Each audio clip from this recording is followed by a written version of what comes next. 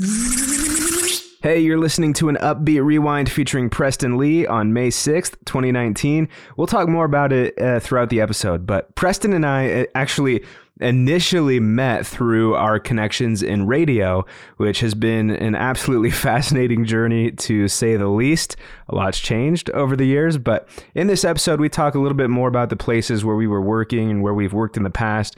But to get you up to speed, Preston and I both actually live in the Boise area now, in the Treasure Valley, and we're both working in radio. So he is still on air with Star 98, and I'm currently with Town Square Media at 104.3 Wow Country in the Treasure Valley.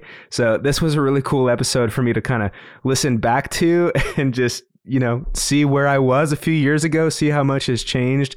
It's crazy to see that. But nonetheless, this episode is short and sweet and has so much value from Preston Lee. So let's get into it. You're listening to an upbeat rewind featuring Preston Lee. This is Upbeat with beatboxer, musician, speaker, and show host, Parker K. Hey, so this is Upbeat. I'm here in a production studio, actually, in Boise with my man Preston Lee. How's it going, dude? Good, man. So Preston and I met I was listening to it. When did you start at Star 98? Oh, a long time ago, man. Because I remember listening to you before my mission. I think. Really? Yeah, I think so. It's been years. It's been a lot of years, bro. But Preston, you're from Nashville? Yeah, I grew up in Nashville, Tennessee. Actually in Nashville or kind of around there? We lived in a little town called Goodlettsville. Goodlettsville. Yeah. So we're like Goodlettsville. There's a lot of Southern people out there that might say it like that, but we called it Goodlettsville there. And we're about 20 minutes from downtown. So what brought you to Idaho? I got called on a mission for my church. And so I was in East Idaho for 2 years. I decided to transfer schools. I was going to University of Tennessee, decided to transfer to BYU Idaho. So ended up staying. And then so I went to BYU Idaho too. I just graduated actually not too long ago. Congratulations, man. Thank you. I'm stoked. But what did you study there? Communications. I knew I wanted to do something that had to do with like speaking and entertaining and writing. Mm-hmm. And so I felt like communications was the closest to that. And then, wait, did you do broadcasting at all? I started out doing like emceeing for campus events. Okay. I got an email from a random lady and she was like, hey, you would be great for this. The school radio station is hiring and you should apply. Oh, and I was cool. like, radio? That sounds like fun, man. Let's do it. And I needed a job. So I was like, sweet. Sign me up.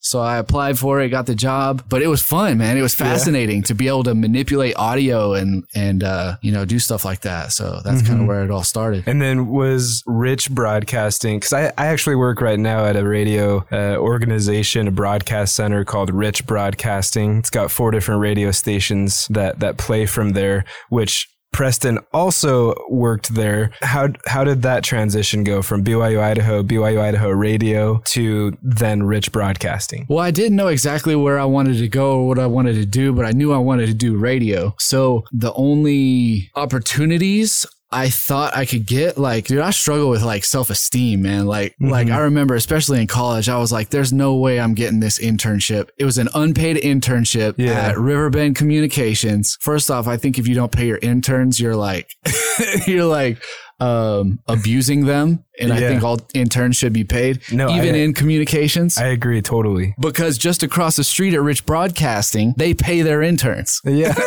Yeah. Anyways, I saw an internship there and it was a news internship, news writing. And so I applied, got the internship doing news radio, had a blast. And I was like, maybe I'll pursue the news thing. Went to Salt Lake City, got a second internship, unpaid, should be paying their interns. Right.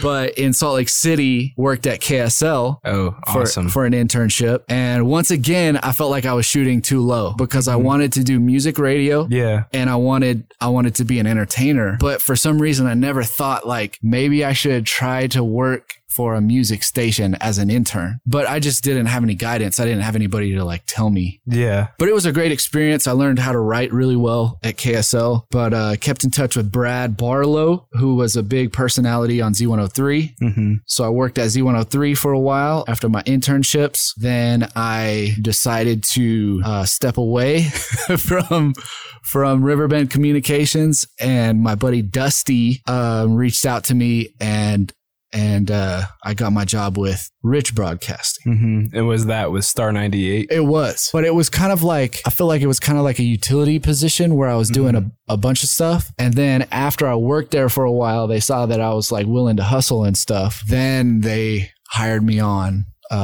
like strictly Star 98, and eventually became a program director there and worked there for about 4 years doing that. Well, I just remember getting home from serving my mission. When I got back, I was just hungry to perform and to be in talent shows and stuff like that. And so I did the one in Driggs, and I think that's where I like initially actually met you in person, and I was fangirling totally like, oh, I've heard him on Star 98. I always thought that was so funny, man. Like we're just like peers. We go to the same school. Yeah. Both regular people, but I did feel like there was a little bit of like you were like really excited to meet me. And so that made me feel really like that made me feel special, man. I was like I like this dude. This is what interested me too, is you weren't just a radio personality. You were handing me your CD of all your rapping that you do. And so I was like, hey, I'm trying to do that kind of stuff too with beatboxing.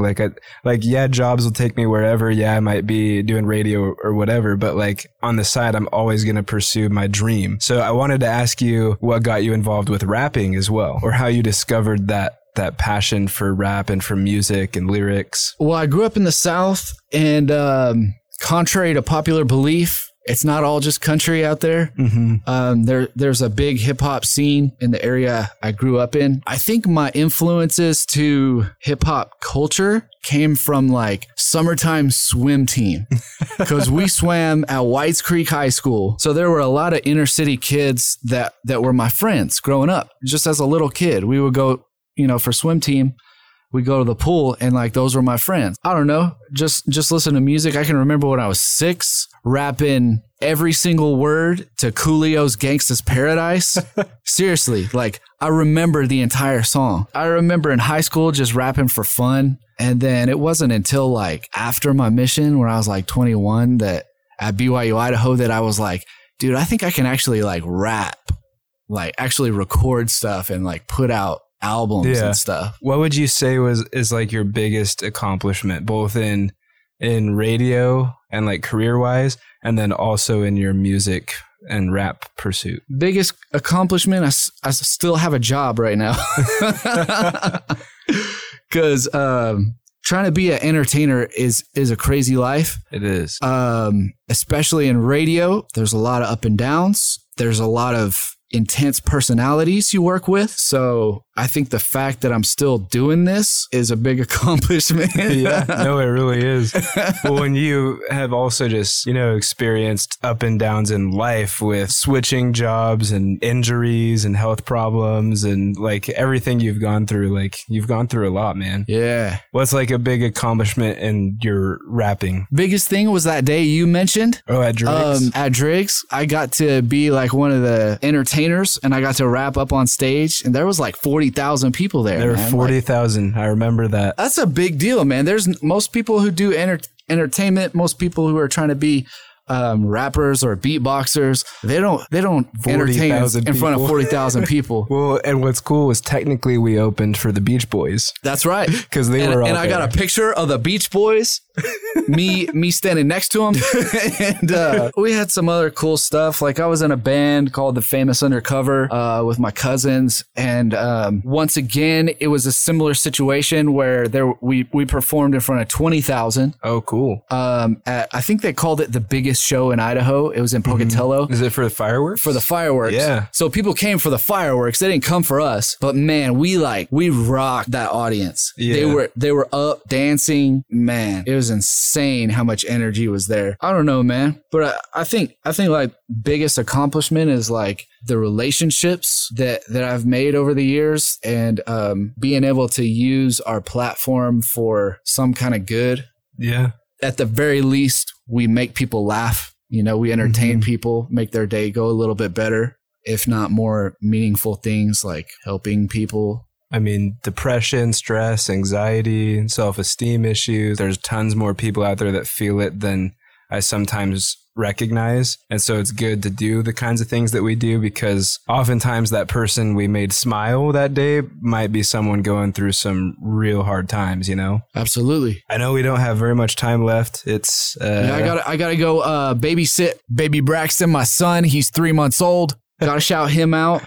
And your wife, of course. And my wife, Megan, I love you. I wanted to kind of leave out with this question. What advice would you give to people who maybe are high school or college students, young adults who are trying to pursue what they love to do and, you know, not get discouraged and keep their head held high? Well, I'm going to tell you this, man. There's a lot of dream crushers out there. Yep. There's a lot of people out there that are going to look you in the eye and they're going to say, your degree is worthless in this business. They're going to say, you came from where? From Idaho? They're going to give you all the reasons why you can't do what you want to do. Really, I had a professor in college, a business professor, and he had his own little phrase he called it bulldog determination. In the face of everything, of even your own family members, people you love and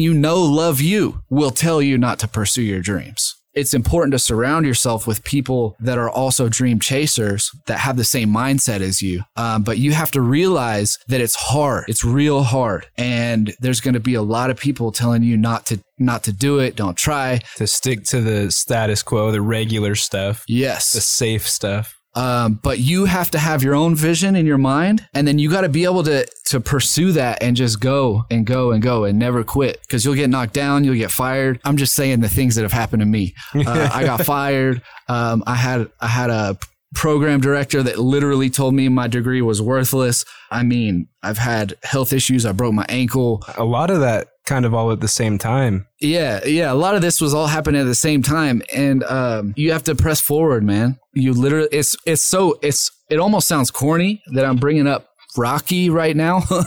Like the scene in the movie is so inspirational where he's like, it ain't about how hard you hit. It's about how hard you can get hit. And that's really what it is. Like this business, a lot of it is smoke and mirrors. A lot of it, we post videos and entertainment and pictures, and it looks like we're having the time of our lives, and we probably are in that moment. But for weeks and months and years leading up to that moment, it was a lot of boring stuff, sitting in the studio, practicing and perfecting our craft. Yep. And then even after that, even after the 40,000, now you go home, you drive home and it's quiet and you're all alone. And it's like eating ramen in your living room. And you're eating ramen. You have to push forward. You have to figure out your own way and just don't ever give up. I love that. And I think that's going to help a lot of people. Thanks for saying that. And thanks for making the time to be with me on the podcast. It was kind of a last minute, like, hey, I'm in Boise right now. We should try to do something real quick setup. So let's send this one out with a quick freestyle, like 30 seconds. You gonna beatbox? Yeah, I'll beatbox. Yeah.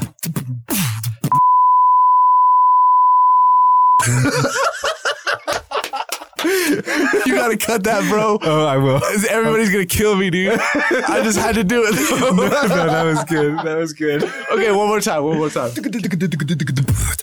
Yeah. Preston Lee, hanging in the studio. I don't know what rhymes with studio. Actually, I do. I just don't want to say it though. Yo, check it out. Watch me break it out. When I wreck it now, I'm about to bust it down. Yeah.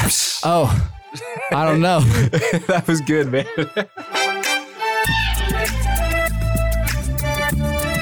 This is Upbeat with beatboxer, musician, speaker, and show host, Parker K. Subscribe at parkerk.co.